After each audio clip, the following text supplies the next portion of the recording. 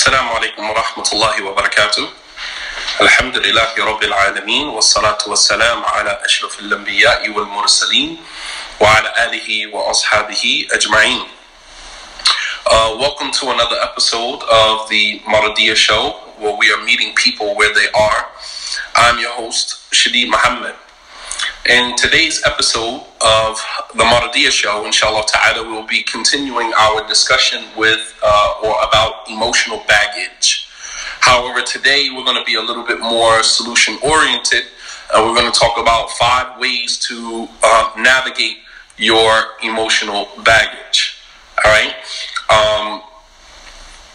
Understand why I said navigating your way through the emotional baggage, because sometimes the emotional trauma that we've been through, we will never get over it.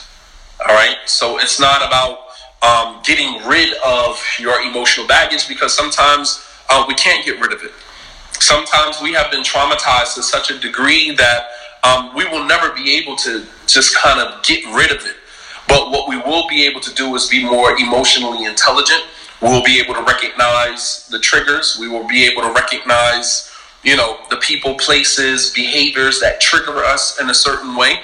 And we will also be able to, manage our emotions differently instead of making other people responsible for our emotions. That is what emotional intelligence is all about. You taking responsibility for your own emotions and stop making other people responsible for how you feel. All right? Stop making other people, no one else is responsible for how you feel except you. All right? If you are triggered by something, then your job is not to go and attack the person that triggered you. Your job as an emotionally intelligent person is to be able to look at yourself and say, why did that trigger me like this? I don't like the way that made me feel. Why did I feel like that? Why, when this person said this to me or said that to me, why was I triggered like that? What is it? You understand?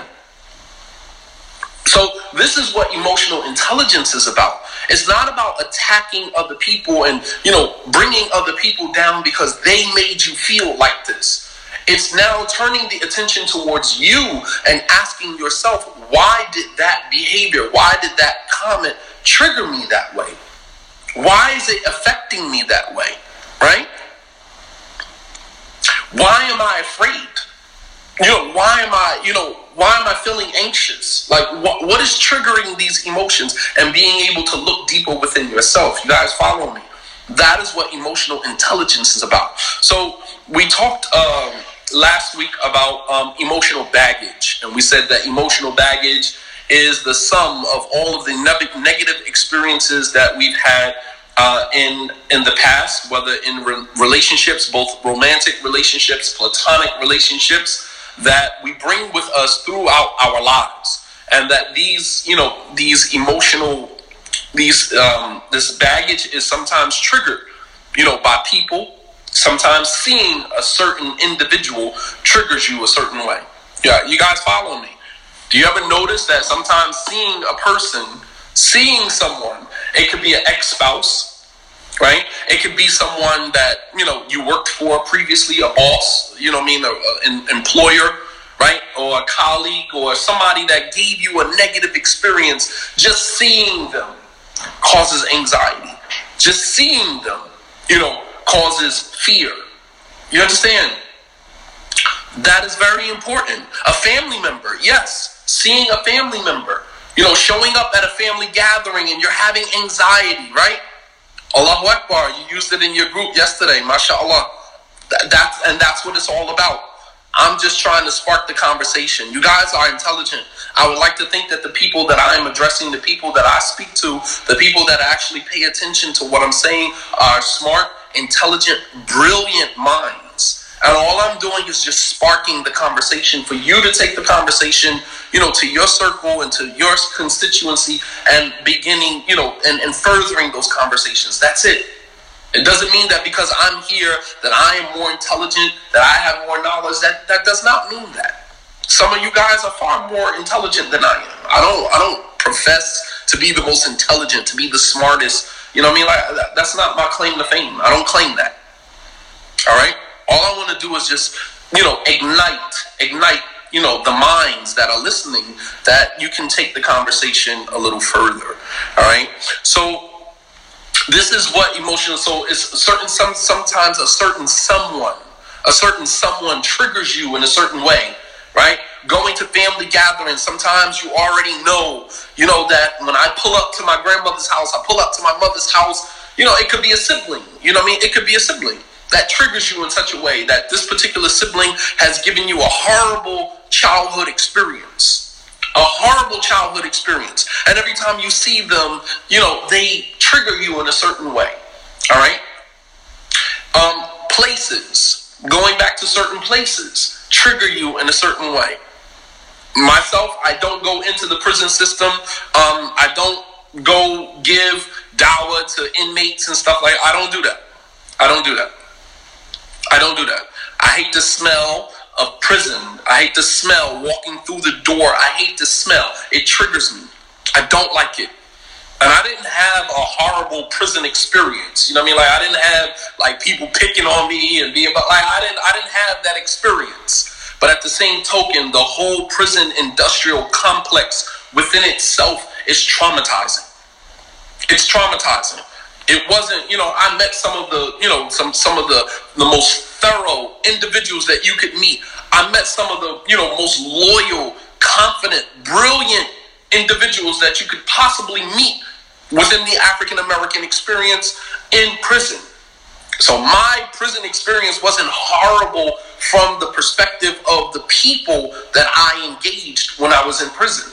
It's just the complex within itself, the bars, the smell of chlorine and bleach that they use to clean the floor. It's just all of it. It triggers me in a way that I don't like to be triggered. So I don't go into the prisons. I don't talk to inmates. I don't go back to that environment. I don't. I protect my peace at all costs. You understand? I'm not putting myself back in that environment. You know what I'm saying? There's brothers and sisters out there, that are far more intelligent and far more capable than I am to go into the prison industrial complex and begin educating those who are incarcerated. As for myself, no, I'm not going to do that. No. So if someone ever wondered, now you know. Now you know. All right. So people, places, right? And behavior, seeing certain behaviors, right? Seeing certain behaviors from someone. You might be married to your spouse, and your spouse may do something, a particular behavior that may trigger you because of some traumatic experience that a previous spouse gave you. And you might say to your spouse, listen, don't do that. Don't attack your spouse. You know what I mean? Go back to yourself and ask yourself, why did my spouse trigger me that way? And they triggered you because the behavior you thought you were over, you never got over it. Proof, the person just triggered you. Proof that you didn't get over it is that you got triggered. Your spouse triggered you in a certain way. And some emotional baggage, it lies dormant in our subconscious. You thinking, I'm over this person, I'm ready to get married, I'm ready to go into another, relationship. Meanwhile, all of that pain and trauma just sits right there, stored in your subconscious. And the moment the person that you are married to currently does something, says something, immediately they trigger you. Because it's just dormant in your subconscious.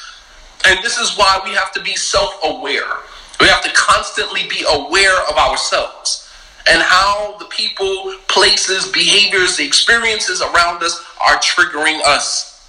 All right? Some of us have anxiety attacks. You know what I mean? We have anxiety attacks at moments that we don't even realize that we are having an anxiety attack, and we may lash out at our spouse, sweating, and we're raising our voice, and at that moment you got to stop for a second and say, what did your spouse do to you? They didn't do anything to you. You misinterpreted a behavior, you misinterpreted an action, and automatically you're triggered. You're having a complete anxiety attack and you don't even realize that you're doing it.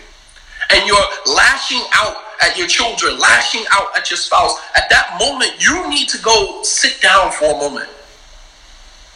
Collect your thoughts.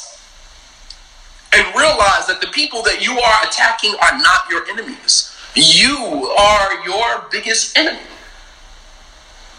All right? So we dealt with how emotional baggage affects your life. We said that number one, it makes you overprotective of your emotions.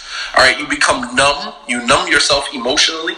All right? Which doesn't really work out for you in relationships, because every relationship has to have some level of, vulnerability, have some level of love and some level of, emotional awareness in order for you to thrive in that relationship. No one is just in a relationship, because in that case, if you're just emotionally numb in a relationship, can we even call that a relationship? It's not even a relationship. It might be a business relationship.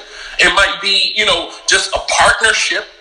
Some spouses function like, roommates. Some spouses function like roommates because they're both emotionally numb, or one of them is emotionally numb, the other person feels it and is tired of extending themselves to the other person and getting nothing back. Nothing is reciprocated back to them. So they just stop. They stop showing, attention to the person because they realize that this person is numb. The person that I am in a relationship with is completely numb, and there's nothing I can do about that. So they stop trying. So you become overprotective of your emotions, right? You don't want to be exposed out of fear or shame, or the belief that someone doesn't understand you. All right. Number two, you start to project your pain on other people, right? This is how emotional baggage affects you. You start to project your pain onto other people, right? You're triggered, and then you take your frustration out on them. Wa alaikum salam wa rahmatullahi wa barakatuh. Sheikh Shamsuddin, hayakallah.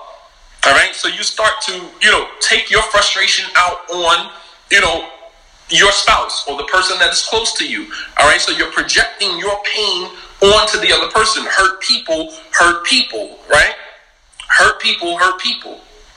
Number three, you become indecisive about your decisions, right? You invest more energy and time in making simple decisions than you did before because you've simply just lost confidence within yourself. This is how much your emotional baggage has triggered you. How it is affecting you is that you've lost confidence within yourself. You have no confidence. So you invest more time than what is necessary in making simple decisions. Or even worse, as number four, is that you lose complete trust in yourself. You don't trust yourself anymore, so you put the management of your affairs into the hands of someone else. So now you got someone else juggling your affairs, whether it is, your spouse. You go to your spouse and your spouse becomes now your handler. How many of you guys have ever been in a situation where your spouse was your handler instead of just your spouse?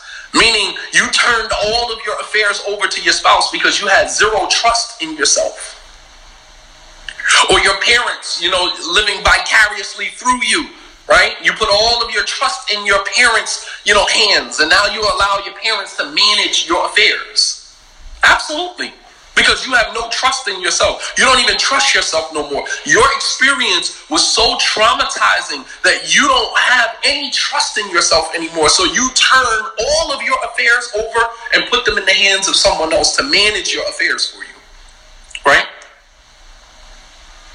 Absolutely.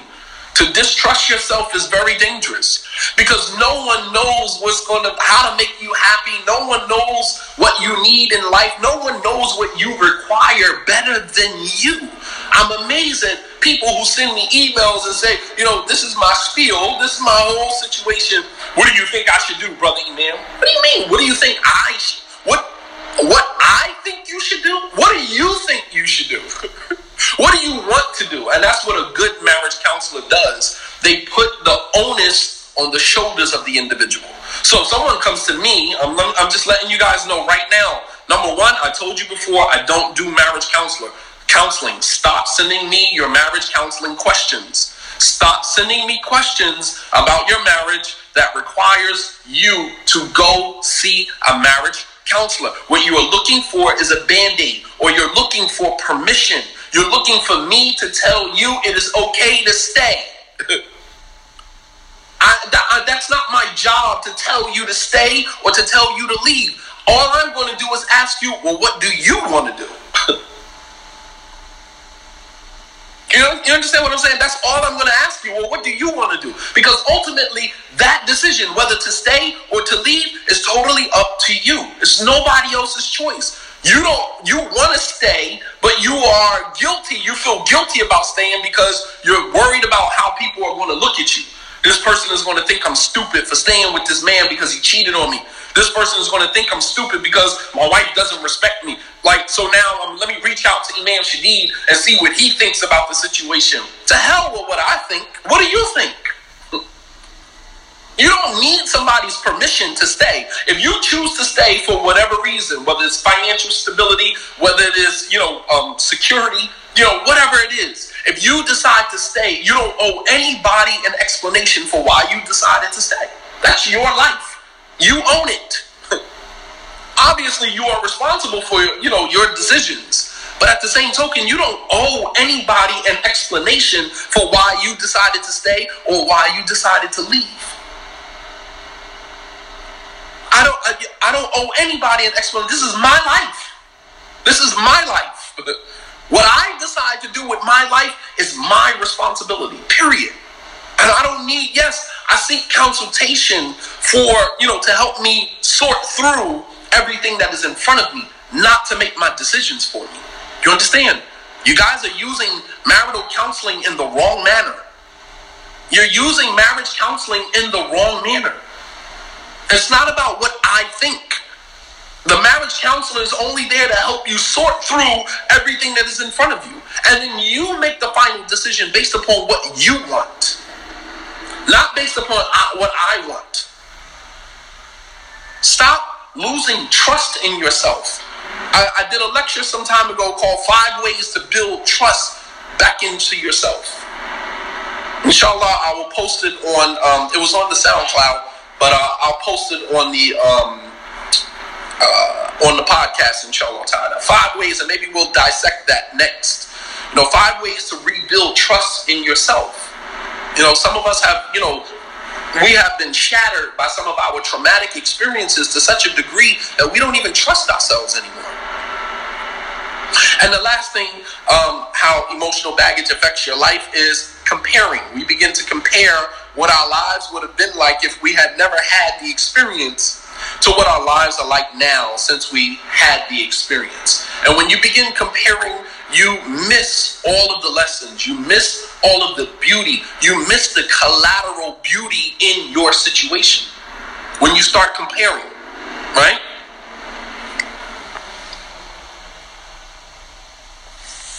You start to miss the collateral beauty in, your situation, because there's collateral beauty in the situation. There's patience that you learn from that situation. There's tolerance. There's an increase in iman. There's an increase in, your relationship with God. There's an increase in your relationship with yourself as you begin to deeply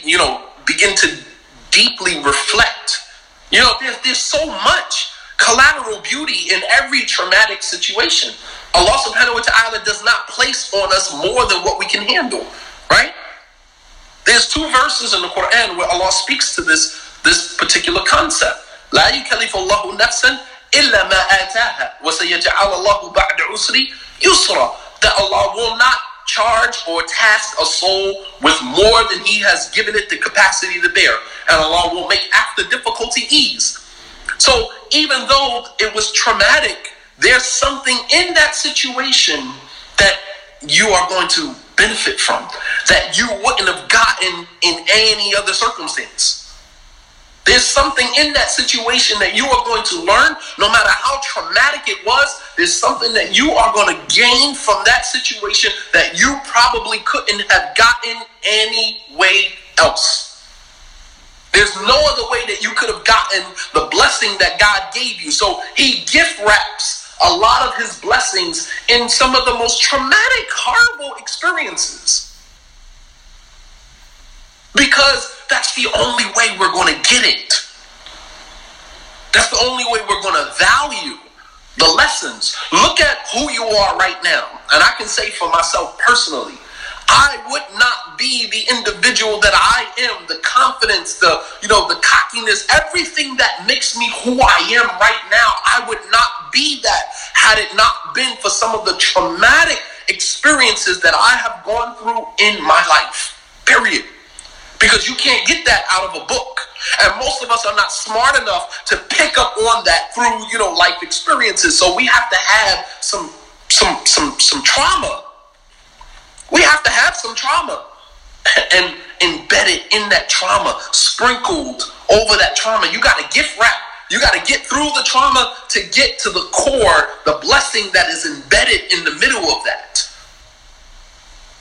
And if you are, blessed enough, favored enough to make it to the middle of the core of that and begin to, peel off the layers so that you can actually see the blessing, the collateral beauty that is in it.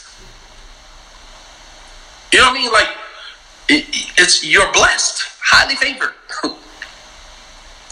You're blessed and highly favored. Right? You got to get to the core of it. You got to peel back the layers. And as painful as it is, you know what I mean? Like, at the core of that, there's your blessing waiting for you, gift wrapped. But it's gift wrapped in difficulty.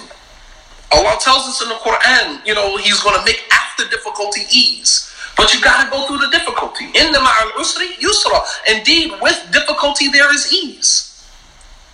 But you got to go through the difficulty first. We want the ease without the difficulty. We want the ease without the difficulty. Because we see the difficulty as some abstract, unnecessary challenge in our lives that serves no greater purpose than to make our lives miserable. That's the way we see challenge. That is the way that we see difficulty in front of us, as just some unnecessary challenge that God get. Well, why did God do that to me? I don't understand why that was necessary. God could have just gave me the blessing without giving me all the trauma that come along with it. Because if God would have just given you the blessing without giving you the trauma to go along with it, you wouldn't have valued, you wouldn't have appreciated, and you would have justified Allah subhanahu wa ta'ala's punishment for your kufr. Kufr is another word for ingratitude. Kufr is another word for ingratitude. So you would have justified, God's punishment of you had He just given you the blessing without giving you the test to go along with it. You understand? So don't compare yourself. Don't allow your emotional baggage to make you start questioning God and why He did this to you. You know what I mean? Allah subhanahu wa ta'ala wants good for His creation. Allah subhanahu wa ta'ala's name is Al-Wadud. Al-Wadud, the loving. You understand? The loving. Al-Wadud is only mentioned twice in the Quran. وَهُوَ الْغَفُورُ الْوَدُودُ ذُو الْعَرْشِ الْعَظِيمُ ذُو الْعَرْشِ الْكَرِيمُ. Like, He loves His creation. Out of all of the 6,000 and some odd ayats in the Quran, Al-Wadud is only mentioned twice. You got to sift through the Quran to find God's love. You got to find it. You got to find it. Meanwhile, mercy, Ar-Rahman, Rahmah, is mentioned many times in the Quran, but Al-Wadud only twice. Allah's love only mentioned twice in the Quran. Because Allah subhanahu wa ta'ala's love is embedded. It's embedded. You got to sift and find it. As for His mercy is everywhere. As for His love, you got to sift through it and find it. You got to find that. That's not given to everybody. All right, so let's move on. So let's talk about 5 tips to help us navigate through our emotional baggage. Okay, you guys ready? Hope you guys are taking notes, and I want you guys to begin practically implementing these things. This is practical implementation. All right, this is not a lecture. What I'm doing is not lecturing. I'm giving you tools, practical tools that you can use right now. All right. So number 1, from the tools or the tips that will help you navigate your way through your emotional baggage, It may possibly help you to get rid of it at some point, but I can't guarantee getting rid of it. But what I can guarantee is that if you begin implementing these things, inshallah, they'll begin working for you, right? Number one is to acknowledge. The first step in dealing with any traumatic experience is to acknowledge the pain that was the result of it. Half of the cure of any disease is acknowledging the sickness first. You got to acknowledge that you are in pain. No matter how much we put on our armor every day we wake up, especially you sisters, especially you women, right? You put on your Superwoman suit, you put on your mask, you try to hide all of that pain. You come to the sit down with your makeup on, you got your overgarment on, you got your nice, you got your good clothes on, you know what I mean? You got your good clothes on. And you come out in front of the world and you sit across from the brother at that table and you got your mask on and you're hoping that this man does not see through your mask, cannot see through your body armor, all of the emotional scars, all of the pain and the trauma and all of what you have been through. You're hoping that he does not see through that. So you put on your mask, you put on your armor, and you come in front and you, inshallah, mashallah, I just want a good brother. The reason why you want a good brother, some of the reason why you want a good brother is so that he doesn't trigger all of that pain that you're holding in. You just want somebody that you can coast. You can put your marriage on airplane mode and just coast through the marriage, and you never have to take off that armor and show him who you really are. Oh, man. You got to lead with your pain. I own that. I own it. You ain't got to express to the person, hey, I've been traumatized, because sometimes men play on that. But what you do have to do with yourself is you have to look at yourself in the mirror and own every single piece of who you are. It's all me. The pain, the hurt, the trauma, everything. It's all me. It's all me. Because if you cannot acknowledge that you are in pain, if you can't acknowledge your truth, how can you expect somebody else to appreciate and acknowledge your truth? If you don't love you, how can you force somebody else to love you? And love starts with you first. Love starts with you first. When you love you, when you acknowledge your pain, you acknowledge that, then it opens the door for other people to acknowledge that and respect that. But, we're so busy trying to be perfect in the Islamic community, and it kills me. It kills me because ain't none of us perfect. None of us. And if we would just own our own, if we would just own our own stuff and stop coming in front of the Muslim community like we're perfect. Perfection is a farce. It's a farce. It's not real. All these Islamic posts on Instagram and, inshallah, fearing Allah. Like, no, none of us fearing Allah subhanahu wa ta'ala. The Prophet sallallahu alaihi wasallam said, if you knew what I knew, you would laugh less and cry more. I don't see any of us crying more. So this whole idea, I'm trying to fear Allah, I'm fearing Allah, it's a farce. Just own your stuff. Anytime, let me just give you guys a quick tip. Anytime somebody comes to a sit down, anytime somebody comes to a meeting and they come off, they lead with how Islamic they are, they lead with how righteous and how pious and God-fearing they are. Run. Run. Run and run fast. You get out of there and you get out of there fast. Because it's a lie. And we got to be old enough to see through the bullcrap. When a person sits down at the sit down and says to you, listen, I'm not even going to, I make my 5 salat. I'm not perfect. I have my, I have my issues. And I'm looking for someone that, I can build with, someone that I can heal with.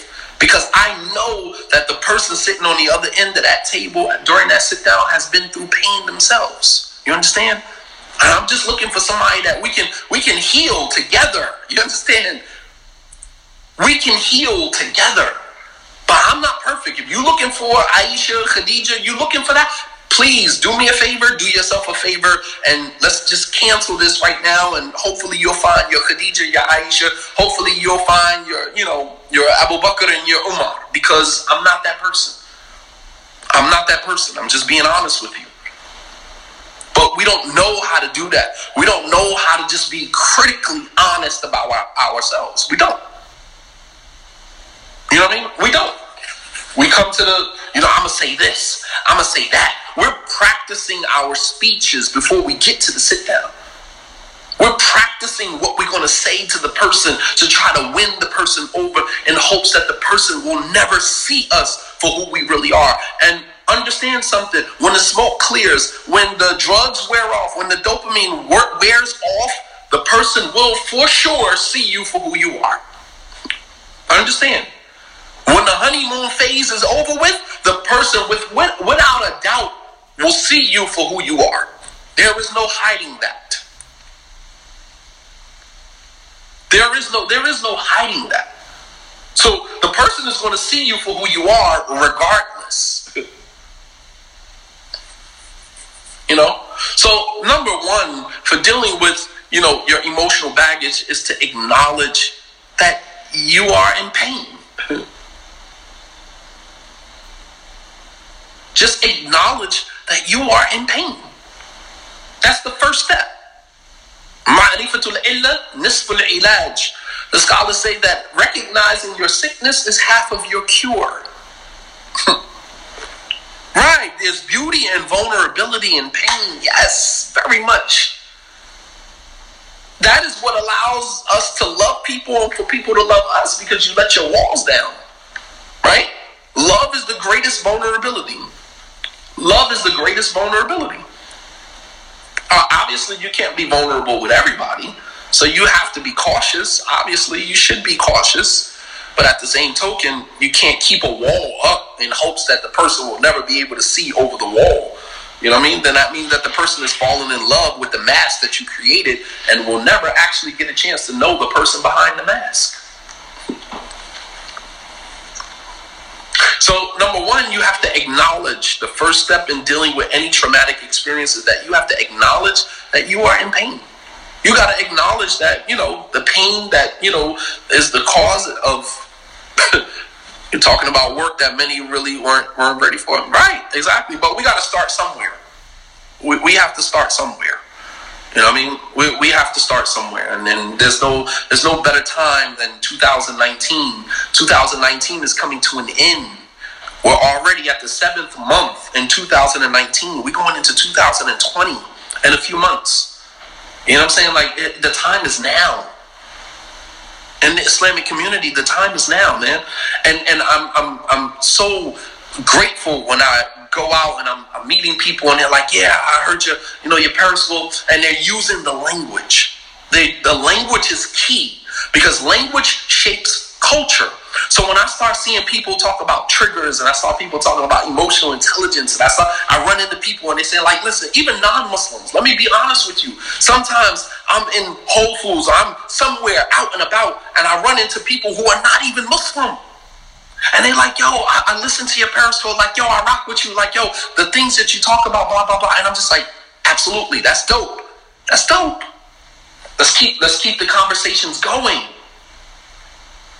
And that way we can all heal. At the very least, we can be aware of, our pain and trauma. Healing, that's on an individual basis. I can't heal you.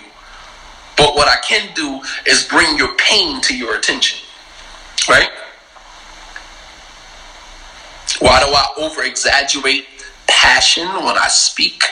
I don't understand how you over-exaggerate passion. I'm just a passionate person.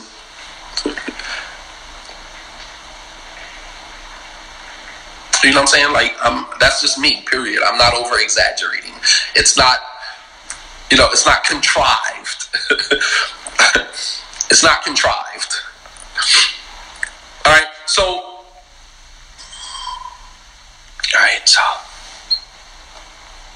let's just block him. Okay. All right.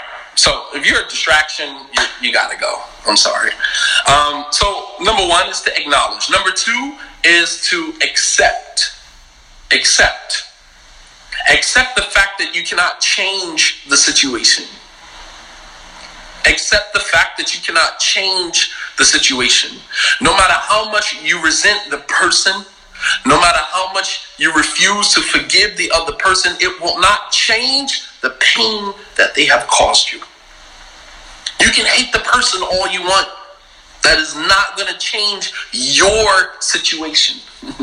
This person did this to me. He divorced me, or she played me. She cheated on me. This one did this to me. This one did that to me. You can hate the person all you want. It's not going to change the pain that they caused you. You have to accept that this person got it off on you. They got it off. Nobody is exempt from that. Allah subhanahu wa ta'ala was watching over the situation. He allowed the situation to happen for wisdom that sometimes is beyond what we can fathom, beyond what we can understand.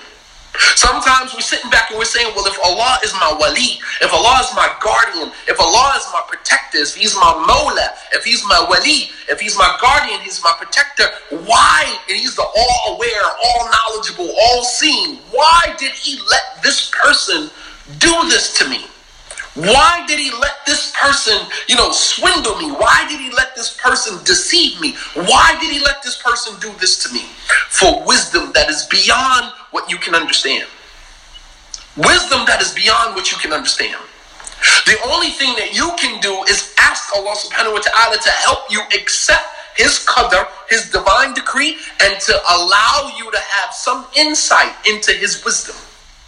Oh Allah, grant me wisdom to understand. Think about Musa and Khidr, right? You think about the story of Musa and Khidr.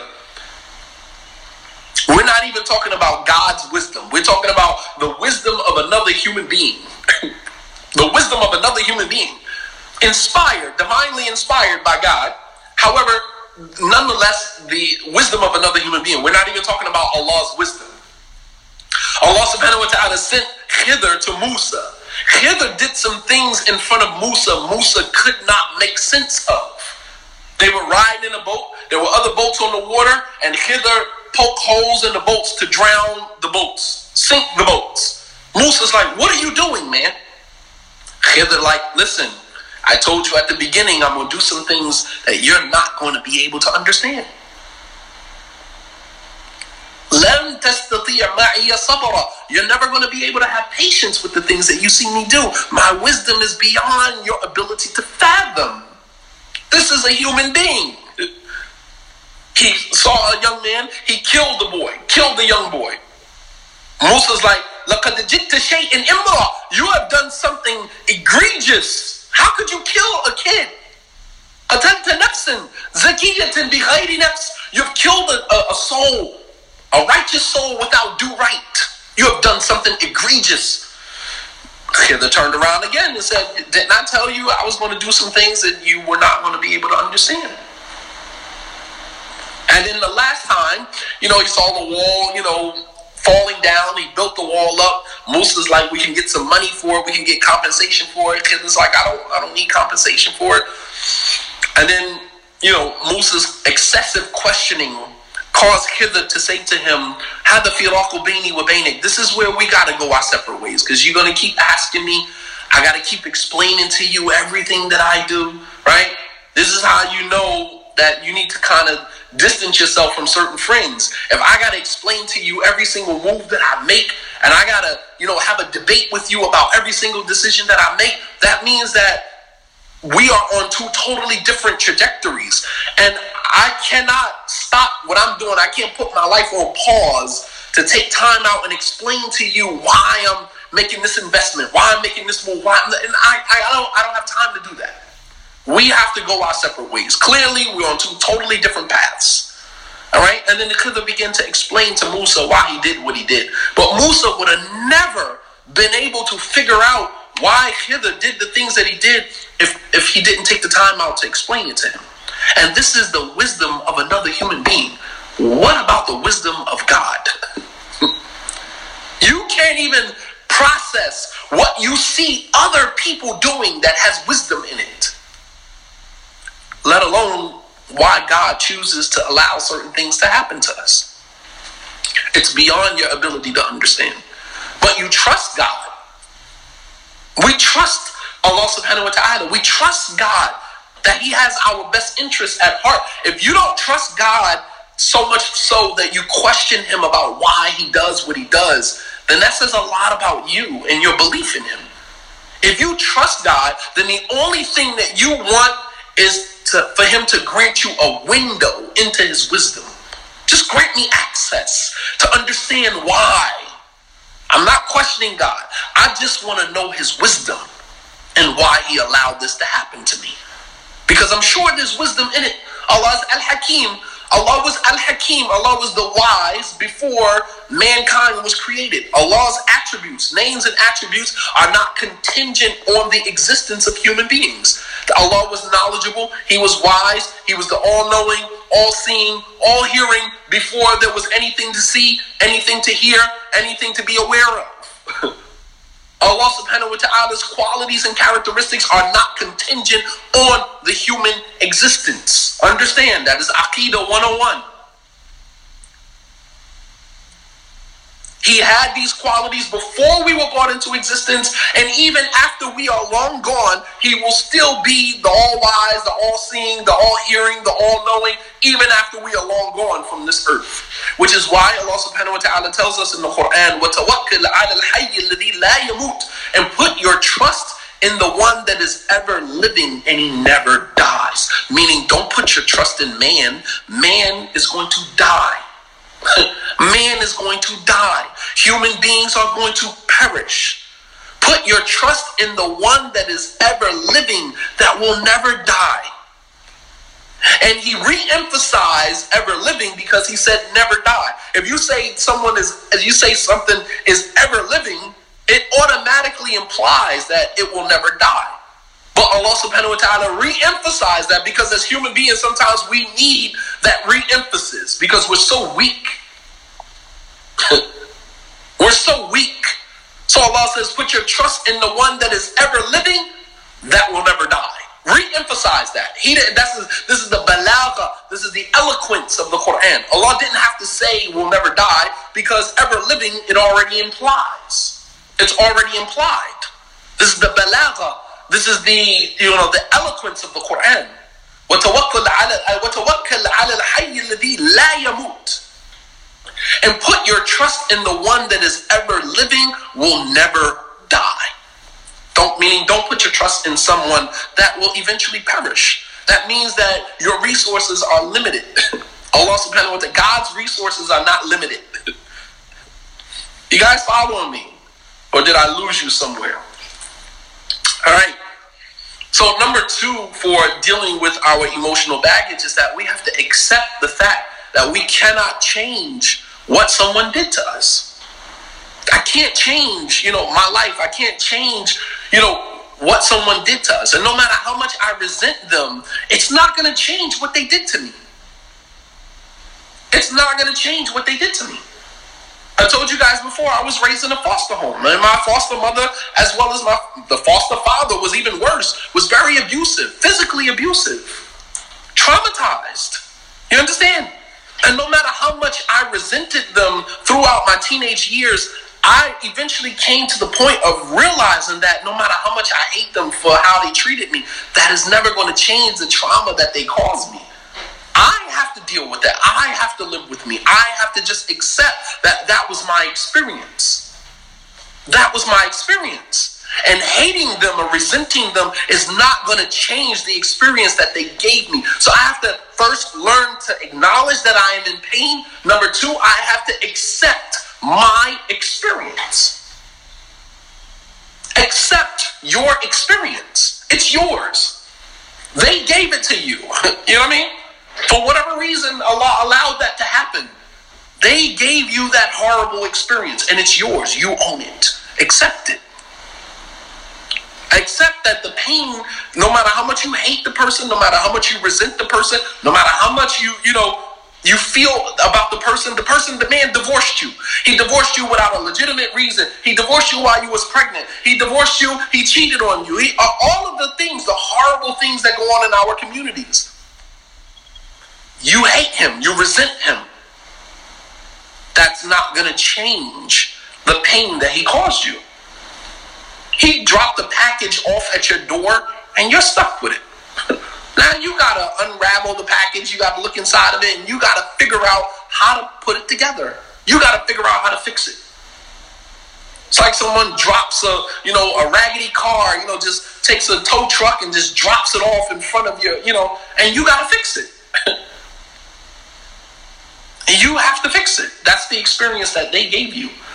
And then you taking your time out, after you begin to accept that, you accept that that's what it is. That's the car. That's the, raggedy vehicle that this person left on my lawn. All right. Now I got to accept that. I got to fix it. Because me hating the fact that they had the luxury of just dropping that off on my lawn, that's not going to make the car disappear. It's not going to make it go away. Some of us walk around with resentment, and resentment is baggage. That's part of your emotional baggage. Do you understand that? Part of your emotional baggage is resentment. You resent this person. You resent that person. Meanwhile, the person has moved on, living their best life. While you still sitting here every single day, boggled down with your resentment, holding you down, anchoring you to this particular place that you can't seem to get out of. I gave a lecture some time ago. I said the pain is real, the box is an illusion. The pain is real, the box is an illusion. What do I mean by that? The pain that someone caused you, that's real. Don't let nobody take that away from you. You're in pain. Don't let nobody make you see it any different than what it is. Don't let nobody come and try to pour sugar over your situation to sweeten it up for you. No, I am in pain. The person caused me pain. Don't let nobody come along and make you see it for other than what it is. It's pain. It's your experience. However, the box that you put yourself in is an illusion. It's not real. It's a figment of your imagination because you don't have to stay in that box. You have two choices with your resentment. You can either wallow in it and allow that to anchor you to that situation for the rest of your life, or you can use that to propel you, to push you forward. You can use the pain to be a catalyst for your success. And the greatest example of that is the story of Prophet Yusuf alayhi salam. Look what his brothers did to him. Even as he sat on the throne as the one that is in charge of the wealth of Egypt, you understand? They still lied on him even in his face. What did they say? When Binyamin, he did the thing with the cup and he put it in Binyamin's, bag and he found it. And they approached the brothers about stealing. And then they said to Yusuf, now mind you, they're talking to their own brother. They don't even realize that who they're talking to is their brother, right? Who they threw away and discarded and sold for a cheap price years ago. And even right now, up to this moment, they're still lying on him. They say, "In sadaqa faqad sadaqa akhu lahu min qabl." That if he stole, wa in yasruq faqad sadaqa akhu lahu min qabl. If he stole, he had a brother before that stole too. And they're talking about Yusuf. All the way up until right then. You would think after you done did something dirty to someone, that time would heal the wounds and the person would feel remorse and sorry for what they did to you. Some people never feel sorry. Some people never feel remorse for what they do. Stop hoping and wishing that one day the person come back and apologizes to you for what they did, apologizes to you for how they treated you. Don't expect that. Some people, are sociopaths. They have no feelings at all. They don't feel anything. Life is for the taking for them. They feel absolutely nothing.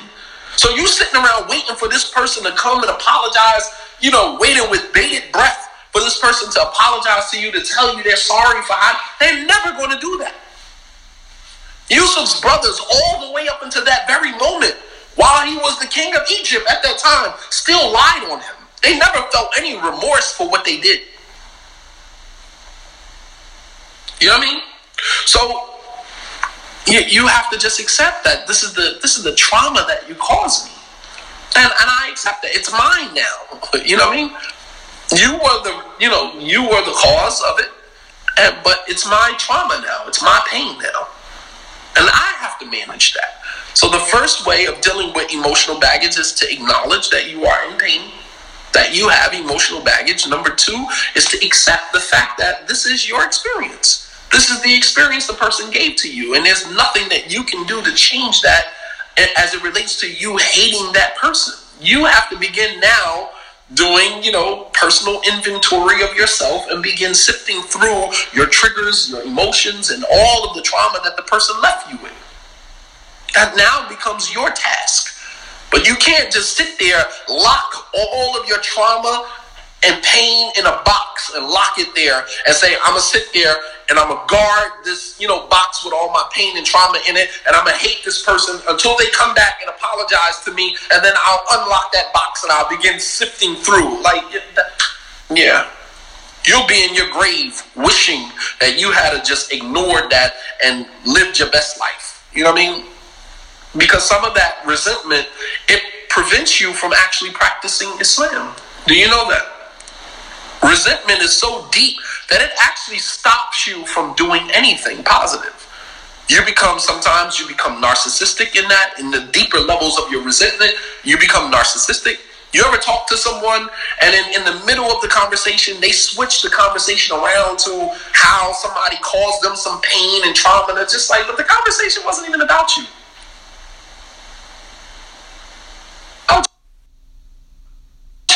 How did you switch? So everything now, all of the conversation always goes back to the pain that somebody caused them. Something somebody did to them. You become narcissistic in your own resentment. And obviously you're not going to grow emotionally. A narcissist does not grow emotionally. They're having arrested development. They're still stuck at that same place. So it's important for us to accept the fact that we cannot change, the situation, no matter how much we resent the person, no matter how much we refuse to forgive the person. It does not change the pain that they've caused us. Number 3, from getting rid of your emotional baggage or managing your emotional baggage is to process the hurt. Use the discomforts of the situation, all right, to take a deeper look at yourself.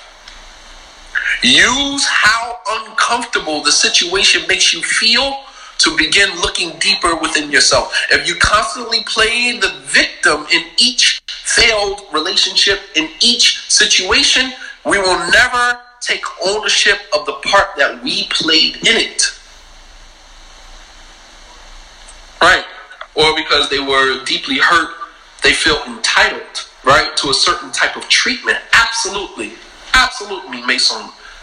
Absolutely. And that's part of being a narcissist. You now start to feel entitled. You're so deeply wounded that you start to feel entitled to a certain type of treatment because this person did this to you or that person did that to you. No one owes you anything. Whatever you get in life is because of what you go after, what you demand, what you request. You understand?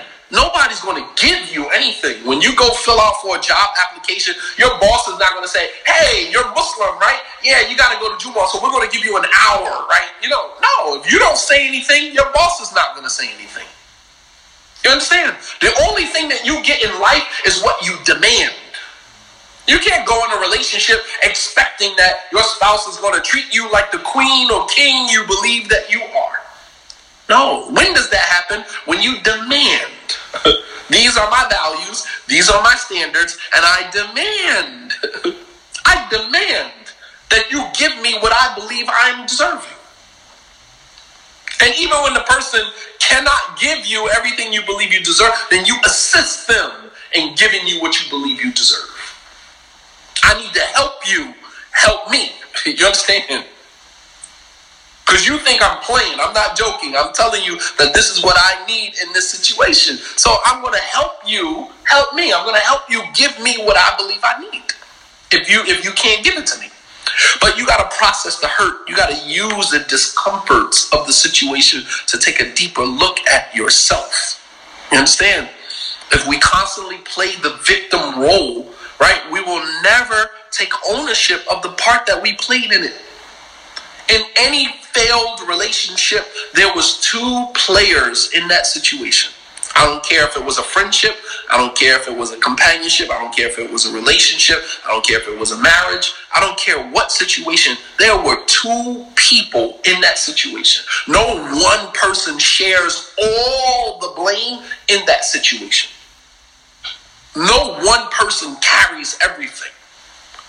Because even if you believe that, then when do you ever stop and take a look at yourself? Because you're going to go into another relationship with the same mindset that it's somebody else's fault. And you bounce from relationship to relationship to relationship, always blaming someone else for how you feel or for what, your disgruntlement, how you feel, in the situation. Like, you never take any ownership. Even if a person mistreated you in a relationship, do you think that you played just a little role in that? Even if the person was abusive to you, verbally abusive, even physically abusive. Because before physical abuse starts, there are signs. There are signs to that. The person didn't just start off in the beginning of the relationship hitting on you. And I'm not justifying that. I'm just saying that what were you doing when you saw these signs? Why did you decide to stay? And I mean, I can't answer that for anybody. Only the person can answer that. But I'm sure after the situation is over with, if you took an honest look at yourself, you saw signs of that before you got involved. Allah subhanahu wa ta'ala gave you a fork in the road and you made a conscious decision to stay for whatever reason, whether it was for children, whether it was for financial, stability, whether it was for security, whatever the case may be. You chose to stay, but there was always a fork in the road. You always have a choice. Nobody can ever say, I didn't have a choice in the matter. You had a choice. You had a choice. You chose to stay in the situation for whatever reason. I'm not blaming or finding fault. I'm just holding up a mirror to honest people to say, hey, when you saw signs of the abuse, what did you do? Did you make, a concerted effort to try to change that situation? Did you, decide to make a decision? What did you do? We give people permission to treat us the way that they treat us. The first time he raised his voice at you, how did you respond to that? Did you say, hey, listen, let me tell you something. I'm not used to men raising their voice at me, shouting at me, using profanity when they talk to me. That's not going to work. You understand? Men know who to do that stuff to and who they can't do it to. We know. Just like we know we're master manipulators as children. We run circles around our mother, but then when our father come home, we straighten right up. You understand? We take that same mentality into adulthood. We're not stupid. We know that we can get away with certain things with mom that we can't get away with dad. And we know that there's certain things that we can get away with dad if we have a passive father, right? That we can't get away with mom. We know this as children. Children are master manipulators. Master manipulators. So they know. Boys know at a young age the type of women that we can get away with stuff with and the type of women we cannot get away with it. We know. And so, we have to process the hurt, the pain, the discomforts. The Prophet ﷺ, just to give you, some, Islamic context, the Prophet ﷺ said, "La yuldahu mu'min fi juhrin marratayn." The believer does not get stung in the same hole twice. Meaning the pain from the sting causes the believer to reflect about the mistake that was made and not to recidivate, not to repeat the mistake again. So much wisdom in the Prophet ﷺ statement. لا يلدغ مؤمن في جحر مرتين. The believer does not get stung in the same hole twice. Meaning the pain from the sting is enough to make you reflect on the mistake that you made so that you do not repeat the mistake again. So there's a process there. Processing the hurt, using the discomforts of the situation to take a deeper look at yourself. Yeah, I'm sorry it froze. I don't know why. All right, you guys follow me? Does that make sense?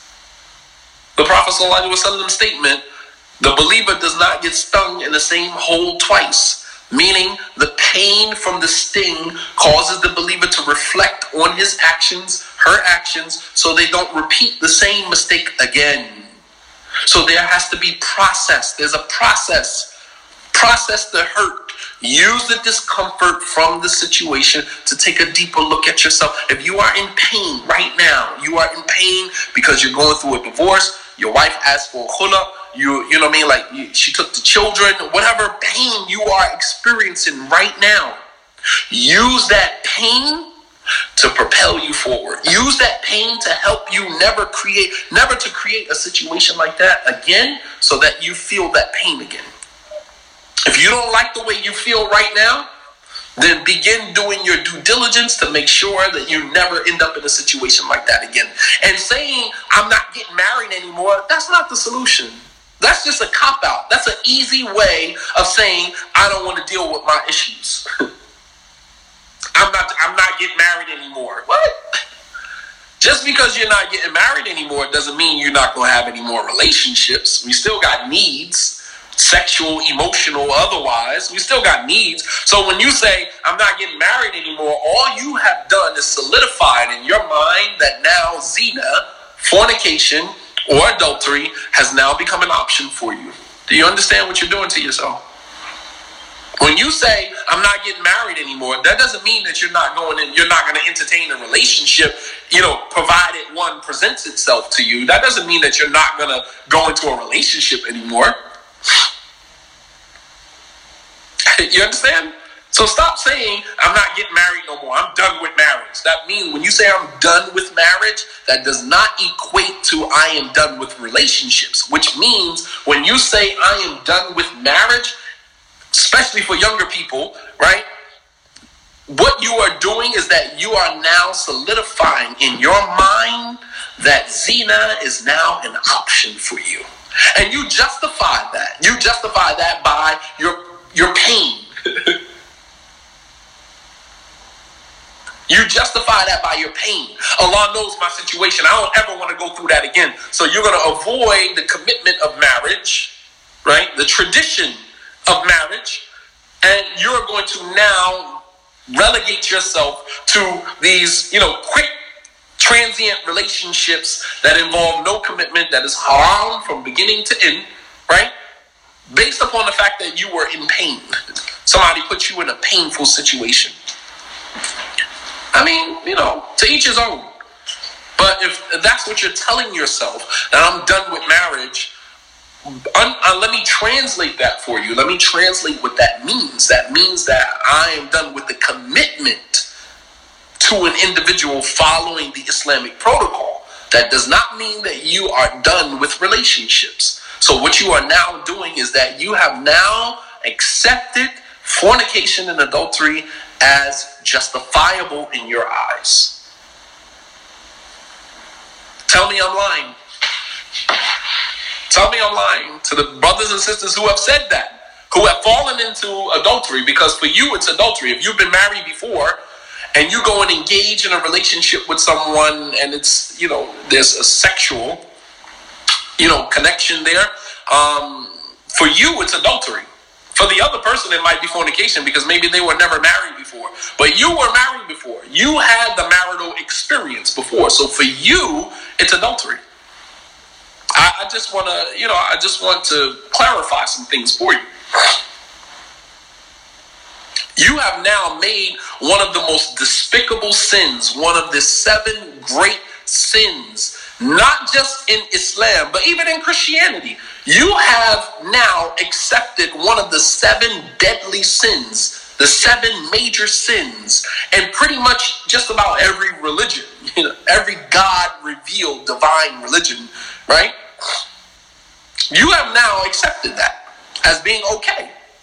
Once you've been married before, you can never engage in that because for you it's adultery. I just want you to understand that.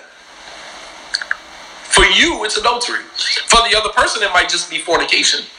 But for you, you've been married before. You've experienced marriage before. It's adultery. And some people, Muslims have engaged in adultery on many occasions, man. Don't you know the Prophet ﷺ took a walk through the hellfire? Right? The angels took the Prophet ﷺ on a journey through the hellfire. You guys familiar with this hadith? Authentic hadith. The angels took Prophet Muhammad ﷺ on a journey through the hellfire. And as the Prophet ﷺ is making his way through the hellfire, he's seeing certain people being punished in certain ways. So he comes to, a group of people that are in like this huge, in Arabic it's called a forum, and a huge stove or oven, right? And at the bottom of that oven is just flames, right? Flames at the bottom. And inside that oven, there's naked men and women being scorched by that flame. And every time they climb up to the top, there's an angel waiting there at the top of that oven, and he takes a stick and he pushes them back in, right? Until they fall back down to the bottom. And then the fire is so hot, so scorching hot, they're literally climbing out the stove until the angel pushes them back in. And this keeps happening over and over again. And the Prophet ﷺ turns to the angel and he says, what was their sin? What did they do? What did they do? The angel says, these were the people who, in the earth, they were fornicating and committing adultery in the life of this world. Yeah. Now, keep in mind, as I said before, fornication and adultery has different levels, right? And you can tell that the fire is scorching them, and they can feel that they're trying to climb out. Like the fire is so hot at the bottom of that oven that they're trying to climb out, and every time they get to the top, they get pushed right back in until they fall down to the bottom. And they're all being scorched in that fire together, right? And these are the people that, and keep in mind that they're naked in this fire being burnt together. And it's just, as Allah says in the Quran, jaza'un bifaqa, it's an appropriate punishment because these were the same people you were naked with underneath the covers in this life. You got naked, you had sexual relations with this person. That same person that you had sexual relations with, if God does not forgive you, if Allah subhanahu wa ta'ala does not forgive you, that's the same naked person you are going to be scorched with in the hellfire. So take a good look at the person that you are sacrificing your paradise for. And understand that this same person that you're sleeping with, for you it's adultery. Even if you are divorced. Even if you're divorced. If you've ever experienced marriage before, then for you to sleep with someone that is not your spouse anytime after that, it is considered adultery. Go back to the books of fiqh and understand what this term zina means. You guys use terminologies, you have absolutely no clue what you're talking about. I'm trying to make this as real for you as I possibly can. And perhaps the reminder, tanfa'ul mu'mineen, will benefit those who believe. Adultery is worse than zina, yes. Zina is someone who has never been married before, not married, and they go and they commit fornication. How do we know that adultery is worse than fornication? Because of the punishments. The punishments are different. For the person who commits fornication, never been married before, the punishment for them in Islam is to be lashed, to be whooped 100 times. The punishment for adultery is to be stoned to death. Why? Because adultery causes more harm It destroys the family unit.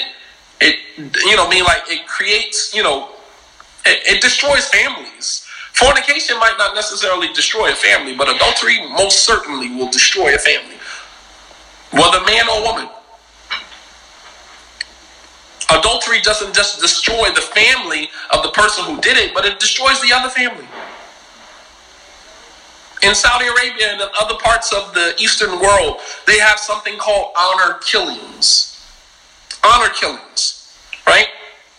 Where a girl may sleep, and the weird thing about honor killings is that it's only when the girl does it. That's the double standard in the Arab world, right? Not just the Arab world, because in Pakistani culture and in South Asian culture, they do the same thing as well. They have what's called honor killings. And it's only when a girl does it, because she's bringing shame on the family. Meanwhile, the boy can go out and sleep with as many women as they want to, and there's never any shame brought on the family. So as long as at the nihaya, at the end of his sexual escapade, he ends up marrying a good girl, and then, lives happily ever after. Meanwhile, the daughter, she gets one mistake, right? If the girl, sleeps with a boy, and the family finds out about it, then the oldest brother or the older brother of that sister will kill his sister, and in some instances kill the man that she slept with. Right. Right. There's nothing honorable about double standards, right? Right. This is something that's very popular in Saudi Arabia. Very popular. When I was living in Saudi Arabia, there were a number of situations. There was a very popular, very famous situation of a girl who was in prison for killing a guy who tried to rape her. And, she was put in prison, and she sat in prison for about 7 years until, the tribes figured out, what they were going to do with the situation. It's just like, but he tried to rape her. Why should she even be in jail to begin with? You know what I mean? But nonetheless, so that's honor killings, that you brought shame on your entire family. So that the boy would go kill his sister, and in some instances kill the boy that she slept with, and then die for it, because that's where the honor comes in. Because when the court find out that the younger brother did it, they're going to hang him, they're going to kill him, but he dies with honor, because he dies having killed his sister for putting shame on the entire family. This is a real thing. Understand how Asian culture works. This is a real thing. And obviously this has nothing to do with Islam. This is culture. All right? This has nothing to do with the religion of Islam. The religion of Islam doesn't sanction any individual taking it upon themselves to, extract retribution or to, unless it's in the case of self-defense. But other than that, there's no way that Islam sanctions someone going and carrying out an perceived Islamic punishment on someone. But the point that I'm making is that, the girl, she's killed. The boy who she did it with is killed. The son is killed. The two families might still even be feuding with one another even after all of that is done. All as a result of fornication and adultery. All as a result of fornication and adultery. So we really don't understand how horrible, how heinous, this crime is. And to see so many Muslims here in America engaging in this behavior without any fear of divine repercussion or, social repercussion, it's just really sad. It just speaks volumes to the privilege that we have living in this country, and to be able to call ourselves Muslims, to be able to call ourselves Muslims, Meanwhile, you're engaging, Like, there was times when Muslims would pull up to the masjid with their girlfriends in the car. It's like, you married? No, I'm not married. Inshallah, we're going to get married in a couple of weeks. Yeah, but you pulling up in Jumu'ah with your intended. Like, I'm really just trying to figure that out. It's just a level of ignorance that I will never understand. It's a level of ignorance that I will never understand. No, it's not something that was a norm before Islam. It is a norm in Islam amongst American Muslims. It is a norm amongst American Muslims. Don't say that this is pre-Islamic behavior that has been carried over into Islam. La wallahi, because Islam makes it very clear from the very beginning that this is haram. No one can say that they converted to Islam and they didn't know that sleeping with someone, putting your private part in the private part of somebody else without legal right to do so is haram. Because even if you were a Christian, you knew it was wrong. This is universally wrong. It's not just Islam made it haram. You know what I mean? It's not Islam, you know. Intending, that's a word that we made up. I'm still waiting for the dalil on that. For all the people who say I'm astray, you know, I'm off it.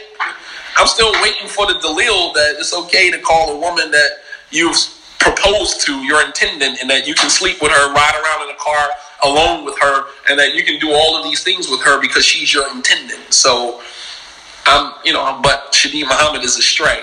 I'm astray. Don't listen to me. You know what I mean? But meanwhile, I'm calling you guys, I'm calling the Muslim community out on things that they're doing that I still haven't received any dalil for. And this stuff is prevalent everywhere. Everywhere.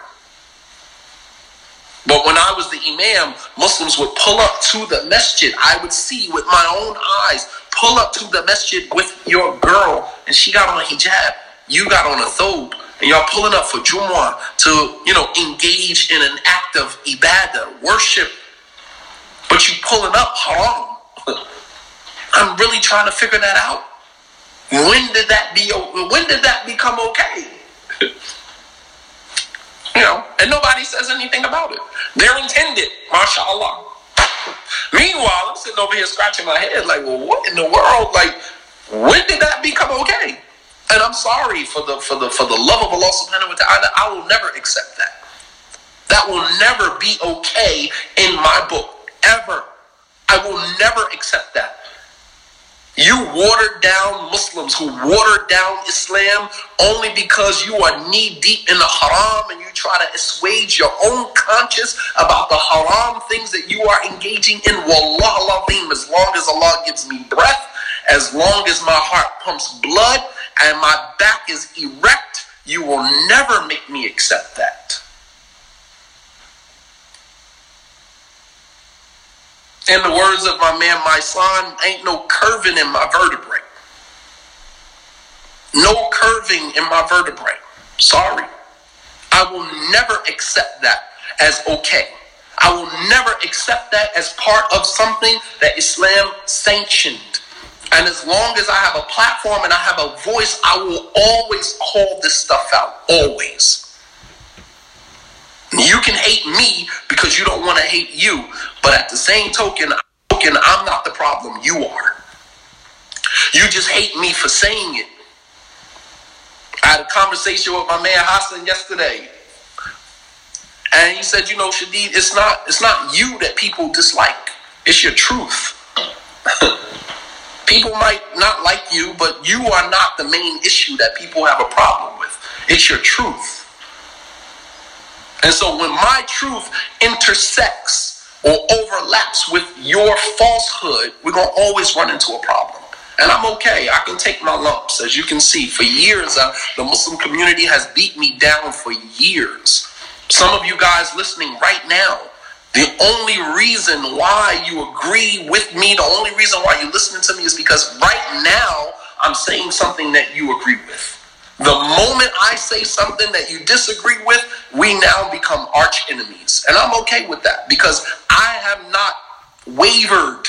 My message has been the same since 2003, since I opened my mouth and started giving public lectures. My message has been the same since then. I have not flip-flopped. There has been no inconsistency in my preaching since 2003. It's 2019. You do the math. Everything that I am preaching right now is the same thing that I have been preaching 10 years ago, 15 years ago. It has not changed. The same message. So you can, be in your feelings about something that I said. Let me help you with that. It's okay. You can hate me now. All right? You can hate me now. It's okay. But that is not going to change my truth. I don't care. As Allah says in the Quran, "Kul mutu fi ghaydikum," die, perish in your rage. It ain't going to change nothing. Bi-idhnillah, by the permission of Allah subhanahu wa ta'ala, not going to change nothing. So, inshallah ta'ala, we'll stop here. Since I was supposed to do Monday and Wednesday, I couldn't do it yesterday. I just got back from Atlanta. I was tired, exhausted, needed time with my family. I'll finish the last two tomorrow, inshallah. At the same time, I'll finish the last two, and we'll be done with emotional baggage, bi-idhnillahi ta'ala.